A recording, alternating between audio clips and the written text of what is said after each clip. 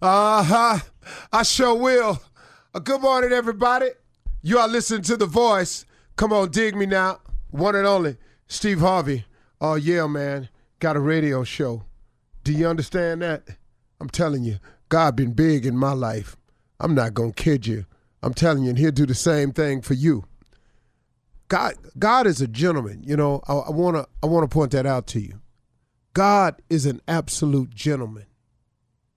He will not come in unless he's invited. He don't just barge into your life. He gives us the power of choice. You know, if you say you got it, I don't need you, he lets you have it. If you say, I need you, come see about me, he right there. It's just a real simple thing, man.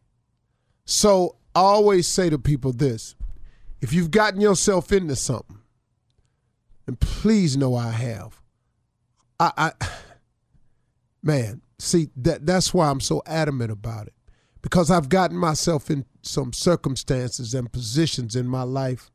And boy, let me tell you something. I've had some low moments, man. I've had some moments where I did not know what to do. I didn't know what was next. I didn't know how to go about it. I didn't have no more ideas. I was stuck. I thought a couple of times, well, might not make it past this one. But then if I don't make it past it, what's going to happen? And then I held on to this little thing that my mother kept talking to me about. She said, sometimes, son, when you ain't got nothing else in you, just hope. She said, just hope it'll be all right. You know, and what I've learned in my life is that hope is the beginning of faith. Hope is just, is there a possibility out there for me? I sure hope something happened. See, hope is okay, man. Because like I say, for me, the way I've lived my life, hope was the beginning of faith. It was just the idea. It's just the thought that something could change for me, that something could be a little bit different for me, that maybe, man, just maybe, for some reason, I could be saved. I could be rescued. Things could turn around. It could head in the other direction. Maybe I could quit messing up. Maybe somebody will forgive me. Maybe somebody will just say, all right, I don't know. But I can't count the times I've been in that position. But then once I hope a little bit, and then I remember also my mother, because she was a Sunday school teacher. She taught me the most valuable lesson I've ever learned in my life. Nothing has been greater in my life than my faith. She taught me to pray. Mama used to say, when it get real dark for you, son, prayer changes things. She said, when you seem like you lost and you can't find your way, stop and pray. She said, because prayer changes things. You know, when you get a point in your life when you've done all you can do and you can't do no more and you just don't know what to do next, she said, stop, son, pray. And combine that prayer with that hope that you got. She said, because that hope is the beginning of faith. She said, if you pray just hoping, she said, if God come through for you, that'll give you confidence that he can do it again. And then after a while, you quit hoping. She said, and you start believing. She said, and that's when you're on to something. If you can turn that hope into belief, that hope into faith, the ability to believe in something that you can't see. But the key, though, to faith is you're believing in something that you can't see.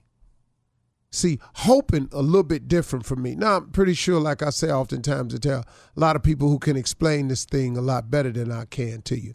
But just from my side of it, being as real as I can be with you, see, hope helps, man. If you ain't strong enough to have faith, have hope.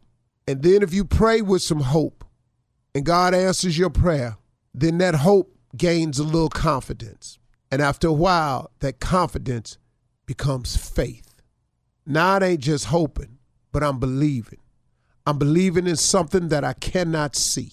Faith has been the key to my entire existence, even when I didn't have any. It was faith as I look back on it that has gotten me here. And not just faith, but my faith. See, you will only get to where you're going in your life based on your faith. See, a lot of people get the word faith confused. Like, what's your faith? And then they start going down this whole list of all these different religions out here. But really, in essence, man, when I talk to people about faith, I'm talking to you about your belief. How much do you believe in the unseen? How much do you believe in the things you can't see? How much do you believe in the impossible? How much do you believe? See, because faith is the belief in things that you cannot see. Faith is the core of all that is happening to me today. It is the faith that I have in my relationship with God that enables me to just oftentimes, if I stay on the right course and believe a certain way and act a certain way, his blessings just pour. They just come. And it comes in a lot of little ways too, I've started to notice. See, it ain't just, a lot of people think blessings is money. No, man, that ain't it. It's coverage. It's every time my plane lands safe. It's every time they predict bad weather and I get up in the sky and it don't be no bad weather. You know, this is favor.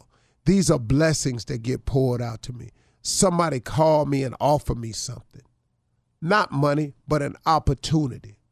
You know, somebody say, hey, man, I don't know, but I sent this to you. I thought you might be interested in it. Somebody will send me a scripture or somebody will send me something. That's favor. And it always comes at a time when I need it the most. That's favor. That's pouring out blessings. Now, I'm also the recipient of a lot of other blessings too. You know, I've been blessed with health. That's an amazing blessing, man. I've been blessed with a spirit of not quitting. I've been blessed with the ability to shoulder huge amounts of responsibility. See, blessings come a lot of ways. But once you tie into God, once you tie in and you start doing the best you can do, and you start asking for him to make you a better person, to help shape and mold you into the kind of man or person that he wants you to be, you'd be amazed what God can do with you, man, if you just invite him in and allow him to be a part of your life. I mean, what you got to lose out there? Come on. If you're sitting in the cell this morning, why would you not change? I watch these shows about men locked up all the time who wait and they get in their 40s and they decide, man, I'm tired of this. I've lived most of my life behind these bars. When I get out this time, man, I'm going to get it right.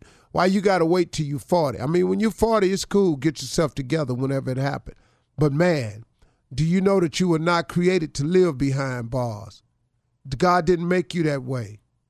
But if you've gotten yourself into that position, though, see, now you got to do the best you can. But ain't no need to looking at God being mad at it. We done made all of our decisions, got us to where we at today.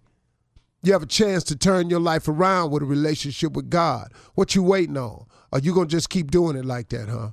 Really? Come on, man. Why would you do that to yourself? Why would you not allow God to be a part of your life so you can get to where he wants you to be? God got some big plans for you. If he didn't, you wouldn't keep waking up.